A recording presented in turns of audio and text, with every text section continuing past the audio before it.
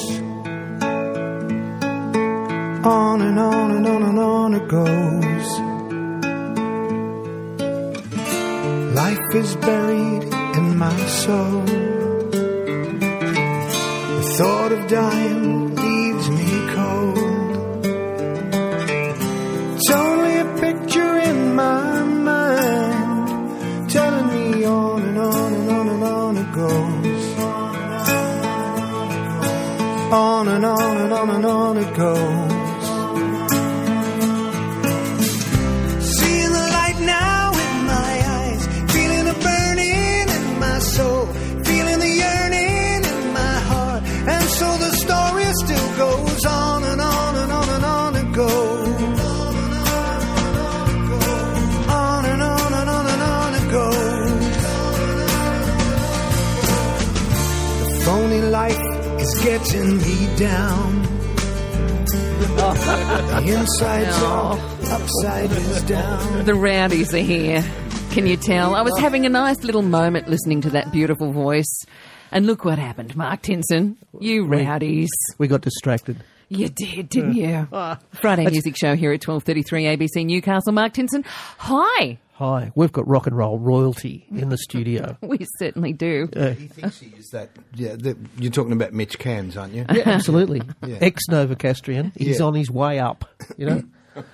Now, you know, somebody asked me at the beginning of the year, what 60s rock act will have a gold album this year? Yeah. And, you know, Russell Morris didn't spring to mind. Yeah. But I reckon you're probably the only one that has this year. Yeah, I am the only one, but it didn't spring to my mind either. But believe me, when we did this album, it was done out of a labour of love because I sort of like roots and blues music, and I'd always wanted to do a roots and blues music album. I chose Australian history because I love history. I've always loved any type of history. And you'd think the two kisses of death for a gold album would be blues and history. And Australia. Yeah. So it wasn't done with the intention. It was just done as a labour of love, which it's proved to be really enlightening. And I think we have to pay homage to your producer who's sitting right next to us and plays bass in your touring band now as well, Mitch Cairns, ex-Novocastrian. And without his foresight, the album probably wouldn't have come together, yeah? Well, his foresight was... Glad we've got a fan here. You two are only making him blush a bit. His foresight was out of desperation of staying alive, because at that stage Brian Cadd, who I was working with, had decided that he was going overseas and he'd dropped the bomb on us that he may not be coming back. And at that stage Jim Keys was very sick, and Mitch said, "You've got to do something or we won't have any work." And I said, "Well, I've got the blues album." He said, "Well, we've got to finish it." Our very special studio guest this week is Russell Morris, who I suspect, Russell, you've just had the most amazing couple of years with Sharkmouth. We started talking about this album quite some time ago. Yeah. And we've talked about it a lot since and played it a lot since. And as Mark was saying, maybe not so who to thunk it, but isn't it a wonderful thing? It is a great thing, and I have to thank particularly the ABC, because the ABC embraced it from day one and just went bang. The commercial stations just didn't want to know. Gee, what a surprise. And the ABC just broke it right across the country, and some of the little sort of community stations jumped on it as well, and the smaller stations. And it's some of them played it as well. Yeah, that's right. Yeah. Well, one great story. And you were saying before, if anyone was going to have a gold record, who was it going? Not me. I would have been at the bottom of the list. You would have put lots of people ahead of that. And what happened? I worked in Sale, and a guy rang me up, Neville, and he runs Leading Edge up there. And he said, "Would you come up and do a store appearance?" And I said, "Where to?" He said, "Sale." I said, "It's 2 hours. I'm not coming up there." And he said, "I've sold 70 albums. And I said, "Okay, I'll come up." So I went up with Peter. We got up there. When we got there, he'd sold 200. This was like 3 weeks later. Yeah. And he said what he'd done, he had an ABC program in Gippsland. And each week he'd feature an Australian record. Mm. And he said he'd get them from the record companies, and there was mine, and he'd look at it, and then put it on the bottom of the pile, shuffle it down to the bottom, because he thought he was prejudging it. He didn't know what to expect, and he thought, it'll be just more of the same. And he was caught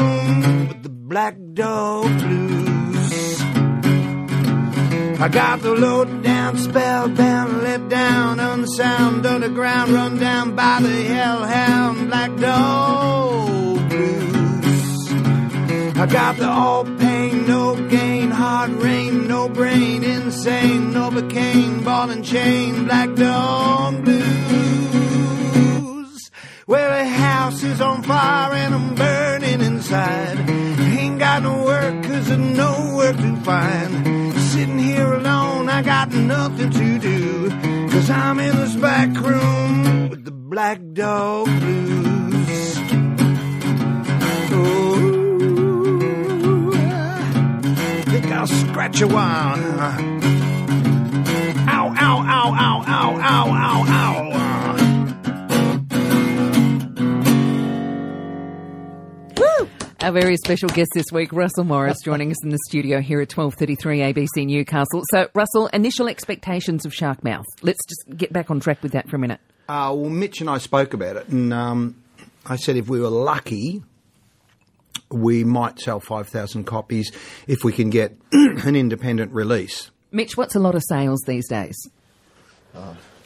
Be happy if you sell any these days. Yeah. People aren't burning them. Oh, you know, come on, but- don't give up. So, to sell 5,000, you'd think you'd done pretty well? Yeah, we would have been pretty happy with that, yeah. Gee, that's a Selling lot of at work gigs, for 5,000 records, isn't it? Yeah. Well, we would have sold them at gigs to try and make our money back. And if we had got a small deal with the company and we'd sold 5,000 or 8,000, we would have made the money back. Yeah. So what's gold status now? Is that 50? 35,000, Okay. yeah. And because, I was talking to Mitch yesterday, and it's actually creeping up towards platinum now. It's going to It's platinum now, 60 odd. yeah. We think it'll make platinum by Christmas, which is great. How many more sales do you need for that, mate? I think It's at around 60,000 now, so it's 70 is platinum. Newcastle people, do your Well, work. you guys, you've got 10,000 with you for these gigs that you're doing around here. Yeah, you should we be able to get carry rid them of those. around. They got a van with a trailer out the front. I saw it, a van with a trailer. It's like Okay. a hot dog van with So- CDs. Hot doggies, cool. After concert, hot doggies and CDs. So, Russell, you thought maybe 5,000, that'd be okay? Yeah, because Mitch said to me, "What do you think we could?" I said, "Well, when I did the Unplugged album with Liberation, I said it sold about 8,000. I said, we never know. We could be lucky and get up there." So it's been a great experience for both of us. At what point did you start to go, oh, goodness gracious me, this is Well, interesting? the record company, we signed to an independent record company, and they took it, and they rang me up, and it was the first time it went into the charts. And what was it, 41 or something? I think it started at 89 was the 89. first week, and then jumped to about 49. Yeah, when it jumped to 49, I went, wow! I was really over the moon. I thought, this is incredible. I rang Mitch, and we were both really excited, and we celebrated. And then it just kept going. It just went, the next week it jumped like 20 places again, and it just kept going all the way right up into the top 10. Yeah. And because it drags your gig price with it, doesn't it? So That's as one it goes higher. Yeah. When, I've been working on it. when you go through divorces as often as I do, it's probably a good thing that it does drag the price up. Once it'd be enough, really. One Yeah, and divorce, you'd yeah. think... You'd think an old dog... They say you can't teach an old dog new tricks. I couldn't learn new tricks when I was a young dog. I'd keep making the same mistakes. I tell you what, you've carried on a great tradition started by the Beatles of being turned down by every record company in the country and then having a success. Selling Well, it is... Tell you what is ironic, as I said, that the real thing was turned down as well. Oh, stop it. The real thing was. EMI hated it. they Hang thought on it it- was the biggest load of rubbish they'd ever heard. Even my kids know where all the Mows go. Where do they go? Wherever they want, but usually where you put them. Yeah, So that was turned down. That was turned down. EMI didn't want to release it. They thought it was a load of rubbish, and they were only going to release it in Melbourne to try and make their money back, because I had a base following in Melbourne. So Ian and I this is Ian Meldrum, got in a car, drove to Sydney and went to see all the program managers at that stage, because at that stage you could knock on the door of these commercial stations in Sydney before they became corporate and say, can I speak to the program manager?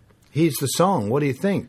Our record company think it's a load of rubbish. Would you play? Of course we'll play it. Will you sign that? Yeah, they'll sign. So they signed a petition, and it came out, and to really stick it to the record company, because radio and record companies at that stage weren't getting along very well. They just went in and just ploughed into it to sort of teach them a lesson. Fantastic. And, Was it, yeah. that was around the record ban time, I guess, wasn't Yeah, it? just prior to the record ban, yeah. And what they were trying to do is stop paying royalties to record companies for Yeah. playing stuff on the air. Yeah. Jeez, it got nasty, didn't it? It did.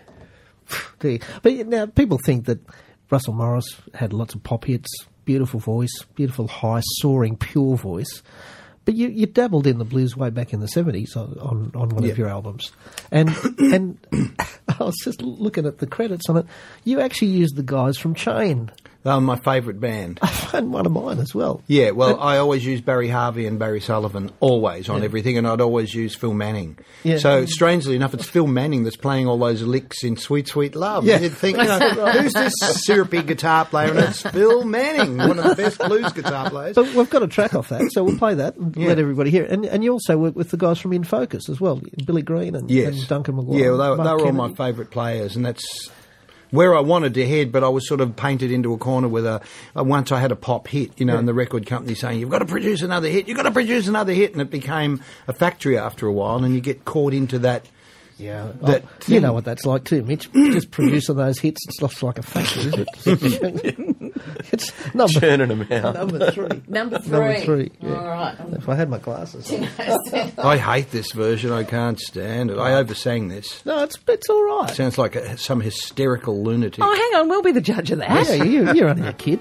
This is Joel Jonah's daughter. Oh, that's that one. I thought it was Sweet Sweet Love. No. We're going with the blues, man. Yeah.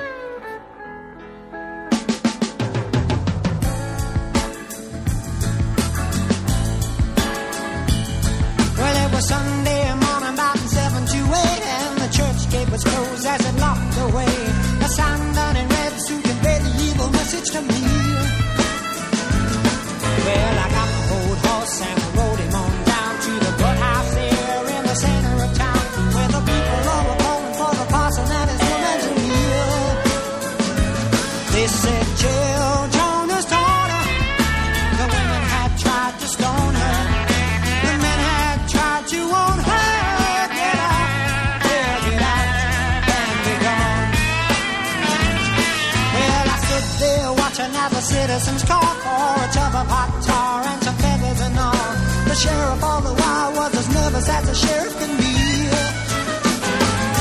He was talking to the people, now amassing with rage, but they didn't seem to hear him as he ran it and raved. They only saw the jail and a woman that was evil to kneel. They sing, jail Jonah's daughter. The women had tried to stone her. The men had tried to own her. Get out, yeah, get out, and be gone. Yeah, yeah, jail Jamil. The people all began to shout. The parson is not responsible, don't you hold him. Yeah, yeah, jail Jamil. The people all began to shout. The parson is not responsible, don't you hold him.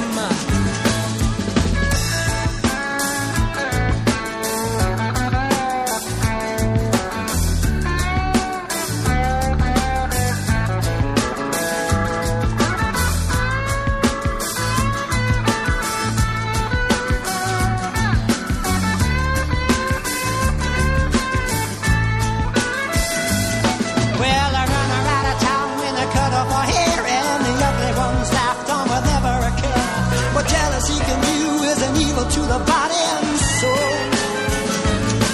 So jail Jonah's daughter. The women had tried to stone her. The men had tried to own her. Get out, yeah, get out, and be gone. Get out, yeah, get out, and be gone. Get out, yeah, get out, and be gone. Special Friday music show here at 12:33 ABC Newcastle, and our guest is Russell Morris with Mitch Cairns. Mark Tinson joining me in the studio as well. Winged, but still here. Yeah, still broken. How's the wing going, by the way? Oh, it's still sore. I don't get any sleep at night. But, Never don't worry mind. about me. I'm a survivor. You're a tough blouse. You'll be okay. Played in a rock band for 30 years. That's right. Yeah, lived on the... Slipping over in the smell of an shower's oily nothing rag. to you. Absolutely. Rusty, you were just saying, we're talking about Chain, and you were saying that you, at one point, had wished they were actually your band because you felt that it would have taken you on a whole different direction. Yeah, I would have gone into a different direction. I don't think Ian Molly would have been too happy because he was... Although at that stage, I think we'd sort of split because we'd had a couple of... Like, he's still my best mate, one of my best mates, and we'd had sort of... professional disagreements. Like he saw me as being like Australia's Davy Jones or something from the Monkees, and I wanted to go in a different direction completely as a singer-songwriter. And so we sort of differed on the way we were going. The record company kept saying, "You've got to do another single. You've got to do another single." But I really would have loved to have been with a band like Chain, because I think it would have sent me in a different direction. But your fate is your fate. Whatever happens, and those doors open and close for a reason. And maybe if I had have started that earlier, then it wouldn't have worked. When you were working on The Real Thing, what was in your head and your heart as far as your musical sensibilities and desires? What were you listening to? What did you want to be? I was happy doing The Real Thing. I really liked it. I liked the psychedelic. I sort of quite liked psychedelia. I didn't like pop a lot, but I kept I remember Ian had done a number of songs with me, and we'd done Only a Matter of Time, which I absolutely loathe, which is on the back of The Real Thing, and a couple of pop songs. And I said to him one day, "The what?" I wish he'd say what he means. It's like, I hate these people who hold back. Yeah. And I said to Ian, I remember sitting in the car, and I said, "Ian, this is rubbish. We're not going in the direction I want to go. We've got to do." We have to do so. I said, I'm not John Farnham, I'm not Ronnie Burns, and I'm not Normie Rowe. I want to do something that they wouldn't even contemplate thinking about doing. I want to go in that direction. Let's go psychedelia. Let's go into something that's more band orientated than a pop single. And Ian, to his credit, agreed. He said, "You're right." He said, "You're right. They're not different enough." So 1969 was The Real Thing. Yeah. Your pop peers at the time, just so I can get this clear in my head. John Farnham, Ronnie Burns, Normie Rowe had come back from the army, I think, and there was... Masters Apprentices. Yeah, but they were bands more so. Yeah, Masters were a bit gnarlier. Do you reckon you could go on The Voice now and win or not? No. Australia's Got Talent? I tell you what, at 19 I couldn't have won. Yeah. I think it's very difficult. The kids that go on there, it must be a very difficult to go through and do all that, because singing live and doing those sort of things and being put under that pressure, it'd be immense. I reckon that when they come out of it, at the end of it, and go, "What happened?" Why, I feel sorry. Why isn't the phone ringing? I feel sorry for the ones that come forth, and some idiot's been on air saying, "You are a world star. You are going to be a world star," and all of a sudden they come forth and then they're not heard of again. And they go home and their dunny's still blocked. Yeah, what that does to their heads, that's right. It's just horrible. That's true. Life, man. That's life. It's true. And I was just listening to you talk about The Real Thing there and telling Molly, "This is rubbish, let's do something real." You actually had a whole album that you'd recorded, and then you just went, "No, this is not good enough. I want to re-record it." And they let you. Yeah, well, EMI, what had happened, they'd gotten a record producer, and he'd gotten a head of steam up, and away he went. And I tend to go along with things, and I'll say to people, I don't know if this is the right thing, and they don't listen, and then all of a sudden they go, "You know what? Scrap it." And that's what happened. He went ahead and he put strings and brass and everything on everything, and it just drove me insane. And I said to him, "I'm not doing this. You're not releasing it." He said, "But all this money's been spent." Don't care. Scrap it. So keep that in mind for the next album, Mitch. So no strings, no brass. He tells me if he doesn't like something. We get along pretty. We've sort of pretty good tastes. We share the same sort of tastes. My thing is, though, I have to keep beating Mitch around the head because... Good thing, too. Well, he's a musician. Well, a bass player. Sorry about that. You can't say that.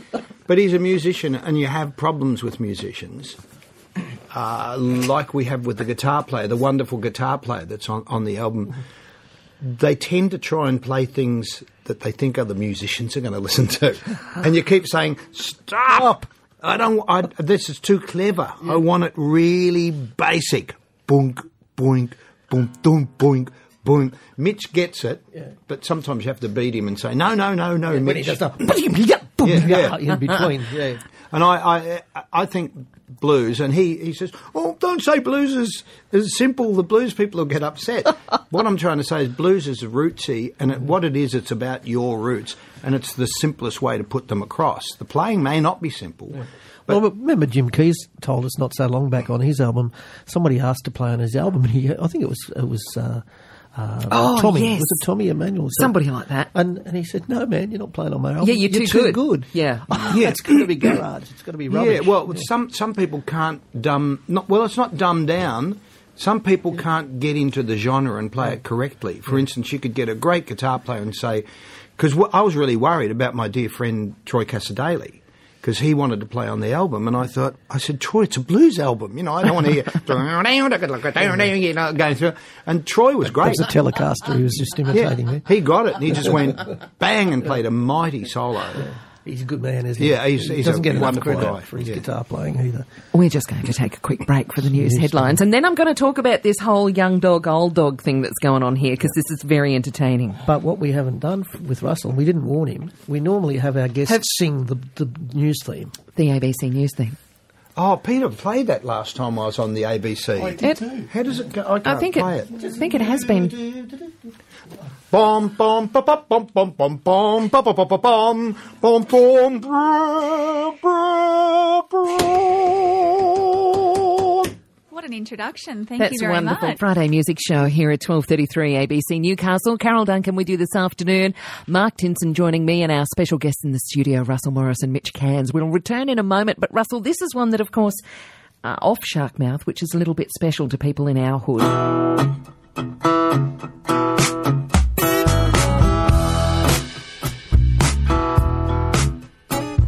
If ever one boxer stood over the rest, Liz Darcy surely was the best. From Maitland to Memphis, well, they all knew his fame. In the ghosts of the stadium, the shadows cheer his name. See him dance, see him dance. Sweet poetry, see him dance. The uprising in Dublin, well, it turned his world around. His Irish blood was calling those British down. And torn between two worlds, one over the other so new, he almost tore himself apart. His heart was cloven too. See him dance, see him dance. Sweet poetry, see him dance.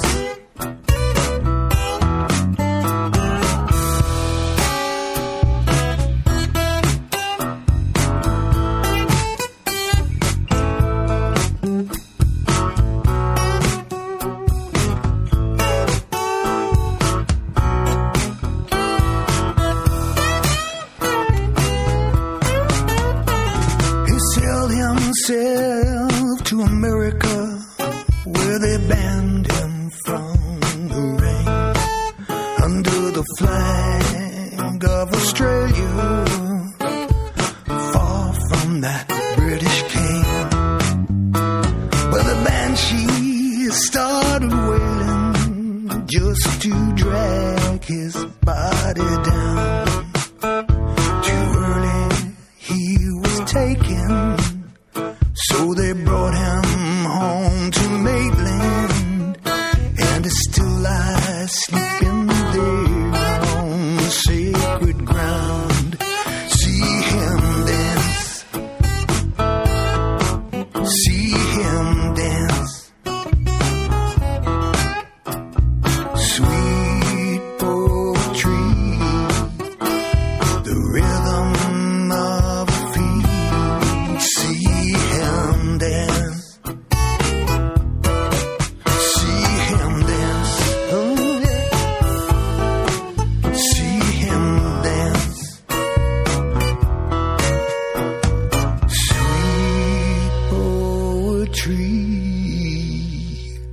see him dance.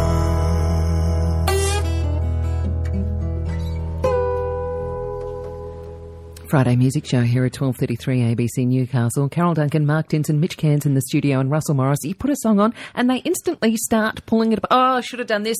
Did you notice how we did this? And yeah, no, I got you to do that. And oh, goodness me.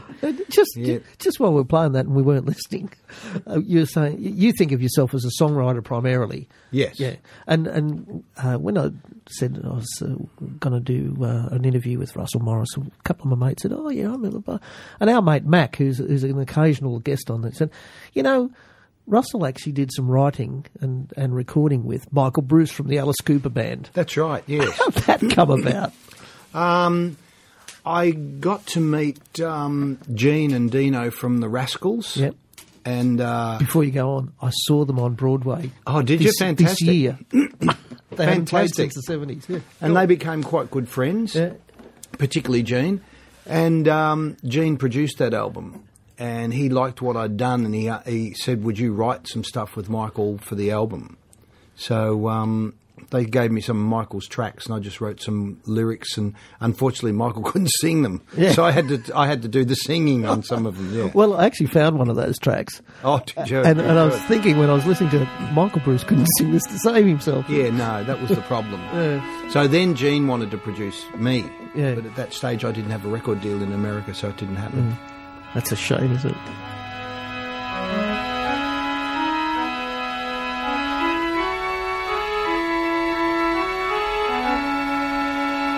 See the morning sun rising on the hills.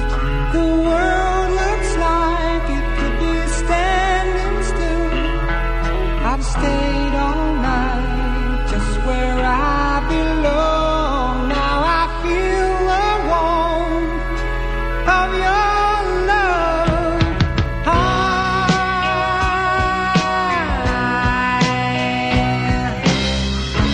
See the morning sun, I hear your morning song, and I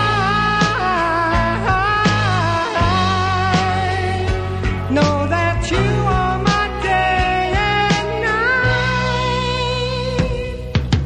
Destiny has led me here, it seems, and I know that I will never ever leave. You, my love, warm my heart and day. Without you, my love, they would fade away.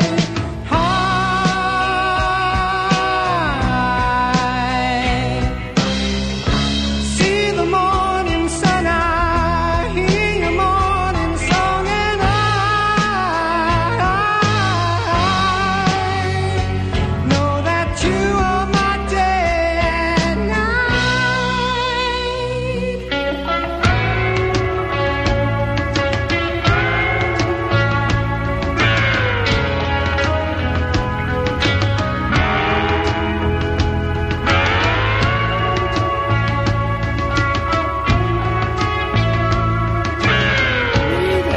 Yeah, all right.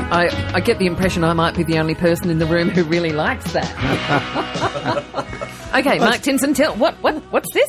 It was Back part up of that truck a little. Yeah, Michael Bruce did a solo album after he just finished with Alice Cooper. Right. And as Russell said, he got called in to write some songs with Michael, and that particular track, as we said, there's no way Michael Bruce could sing that. No. And which brings us to the point: can Russell Morris still sing it these days? I can still sing it, yeah. I just can't remember it.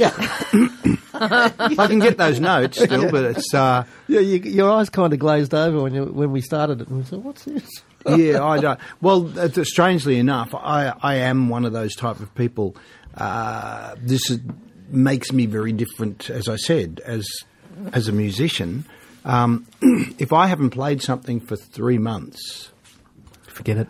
I forget it. Whereas Mitch will play something and he'll remember it mostly. You know, he would have played something 2 years ago and get up and he can work his way through it. I wouldn't have Not faking it. Yeah, I wouldn't have a clue. Wouldn't have a clue. Can we go back to the real thing for a second? Because you're sitting next to two recording nerds here. What were you using there? Was it like 8 tracks? 8 tracks, yeah. So the band was done on, what, 1 or 2 tracks, and then you started using the other 6 tracks for all the wacky effects? And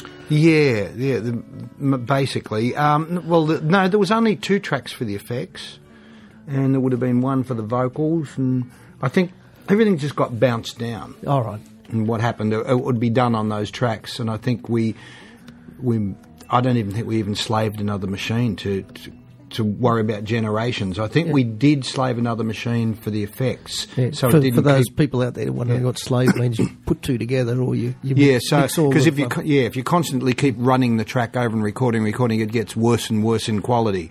So you use another machine to put other things on and then dump it onto it, and that's what we did with the effects and all that. Because sort of stuff. it's a real piece of work. That the real thing is a magnificent piece of recording. It's beautiful. Yeah. I cannot take any credit for it. Ian Meldrum was the total architect. Yeah. And like everyone says, oh, Molly's a moron. He couldn't have done. Molly was his concept from start to finish. A lot of it was trial and error and experimentation. But giving Molly his dues, he doesn't know what he wants in the studio. Yeah. But when he stumbles across it, he knows instinctively it's right. Yeah. He'll go, that's it, wherever. And everyone else is just sort of nodding off at 3 o'clock in the morning, you know. We had some poor bloody guitar player out there playing the part over and over. No, try it this way. Do something else. Make it sound like Stars, you know, all that stuff. And then finally... More purple. Yeah, more purple. And that's what happens. He's not so good at putting up Christmas lights, though.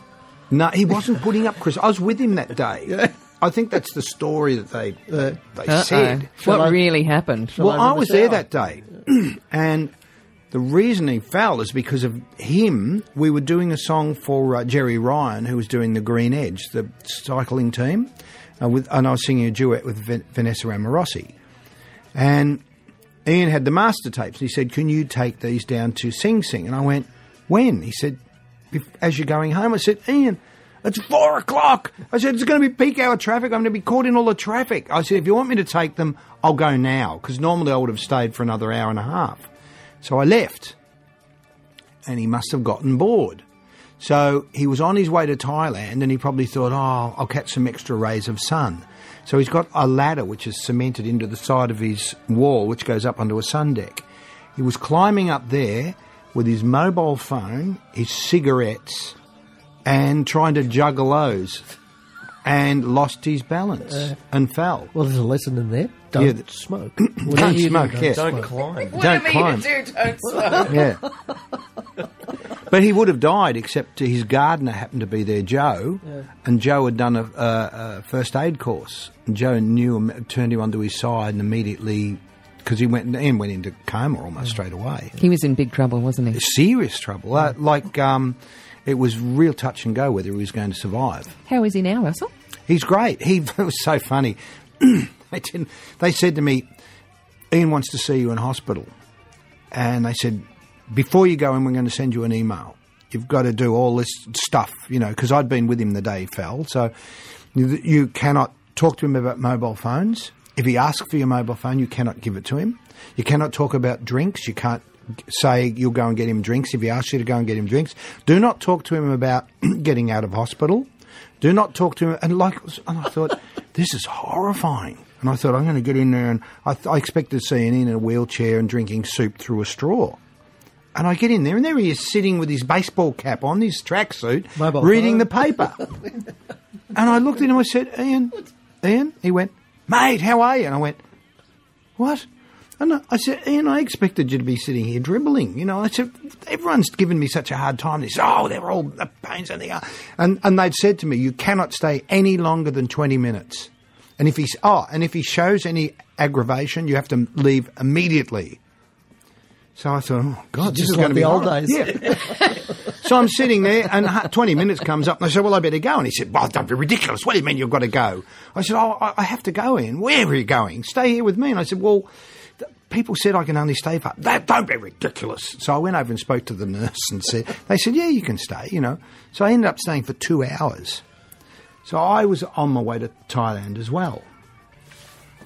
And I went, left, flew out the next day. I get to Thailand and I get an email from Amanda Pellman, who's Brian Cadd's partner, who's a great friend of Ian's. What have you done? where is Ian? You were you were the last person to see him, and now he's disappeared. It's in his suitcase. Yeah. So Ian, after I left, he started to figure out, how do I get out of here? How do I get out of here? And he figured a way of getting out, because you can't get out the ward unless you've got a special card, and the nurses and that won't let you out. So he conjured this story. He said, I've decided to do physio. And they said, because he refused to do it. And they said, that's great, Ian, that's great. Well, when do you want to start? Like Monday? And he said, no, now. And they went, what? You can't. He said, I want to start now. If you want me to do physio, I want to go over and have a look and do it now. So they let him out. Mark Tinson. I thought I'd turned it off. So they said, all right, well, we'll take you over. So they got a charge nurse to take him home. They took him out and they took him down to the street. And as they got to the street, he turned one way and just kept walking. He said, Ian, it's over here. He said, fine, have a good time. Yeah. Come back. No, where are you going? I'm going home. So he nicked off. And they couldn't find him. They went searching for him, and they couldn't find him. They had search parties out and everything. See, it is all your fault. Yeah, I guess it was. Yeah, enabler. You're an enabler. Russell Morris joining us in the studio here at 12:33. Now, you're at Toronto Workers last night. Tonight, Hexham Bowling Club.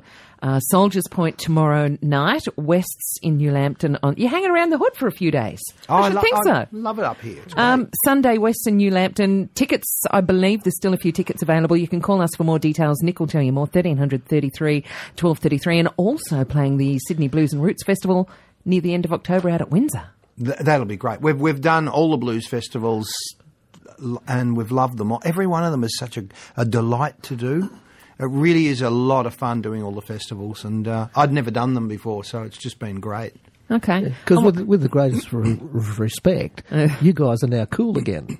Yeah, well, we'd put our hands up many times to try and get onto either Byron or to Day on the Green and things like that. And sorry. It was like talking to a radio station. Yeah, it was. Yeah, so, no.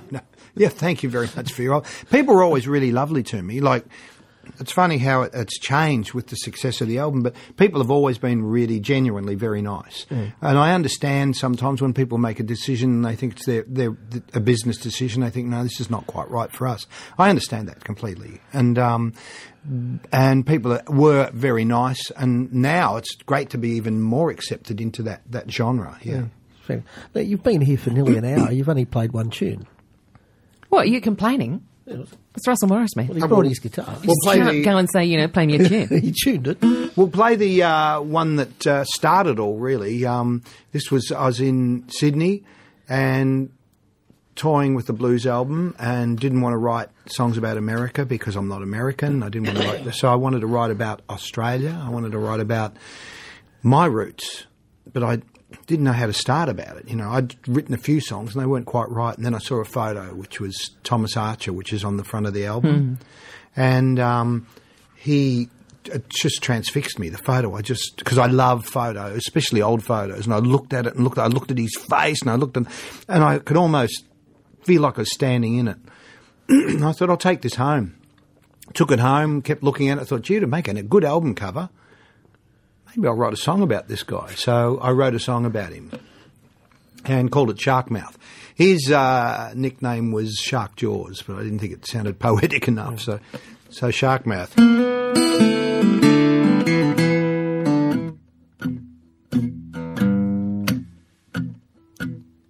Shark Mouth was the latest man who saw himself as modern Don Juan. He put his bite on who it could. Bad is bad, not misunderstood. In 1916, times were lean, and Shark Mouth's crew, they were razor keen. From the cross down to the loop, they all knew Shark is crew put the bite on you. He put the bite on you. Shark Mouth's teeth will cut you through. he'll put the bite on you. So watch your back under the lamplight. Hold your lover, hold her tight. 'Cause Sharkmouth's waiting somewhere in the dark. He'll find your neck, he'll find his mark. He'll put the bite on you. He'll put the bite on you. Sharkmouth's teeth will cut you through. He'll put the bite on you. For no reason lives a crew.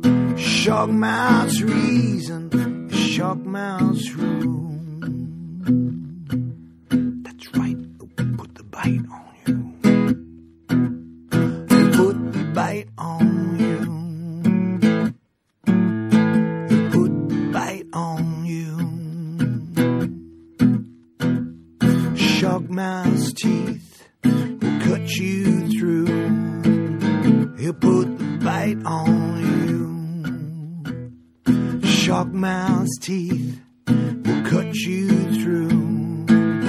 He'll put the bite on you.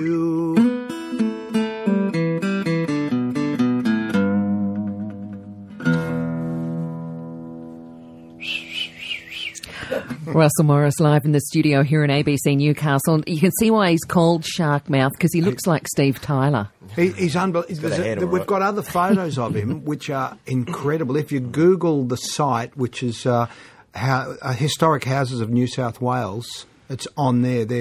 It's a trust site, and they've got some other photos of him, and he is an astounding-looking guy. Well, I thought you were singing about Mitch when you first started. Yeah. Saw himself as a modern-day Don Juan. Yeah, no, I did write one about Mitch. It's a different. It's called Blabbermouth.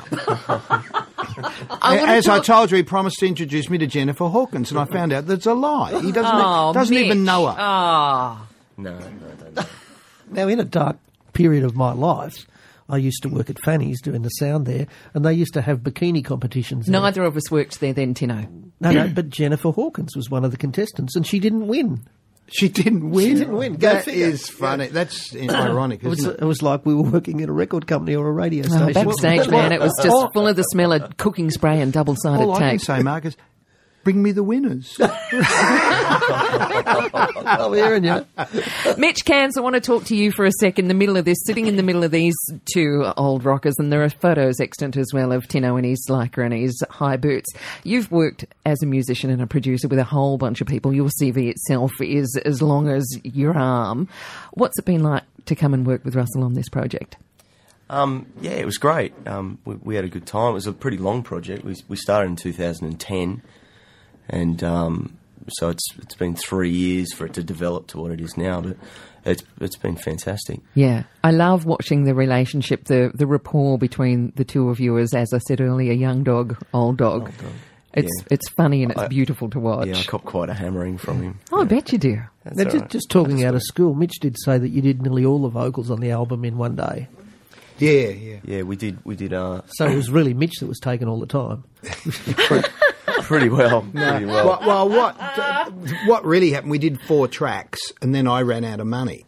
And I just said to Mitch, I can't afford to do this. And 8 months went by. And then Brian Cadd announced to us that he may not be coming back from England. And Jim Keys was sick. So that's when Mitch said, we better do this. Yeah, we kind of got to a point where it was like a lot of our peers that had heard the first 4 songs really loved them. And we really loved them. And it'd be horrible to not have a record finished. Yeah, so we just said, let's just do it. Bugger everyone else. You know, if they don't want it, they don't want it. As a young musician and producer, albeit with a stellar CV behind you, what do you think? I played a little bit of The Real Thing earlier while Russell was talking. What do you think when you hear something like that? Oh, look, it's an amazing piece of work, and you know, it's a credit to everybody involved. You know, I'm a big believer of you know, it's all about the team. If you've got the right people around you, it'll usually come out all right.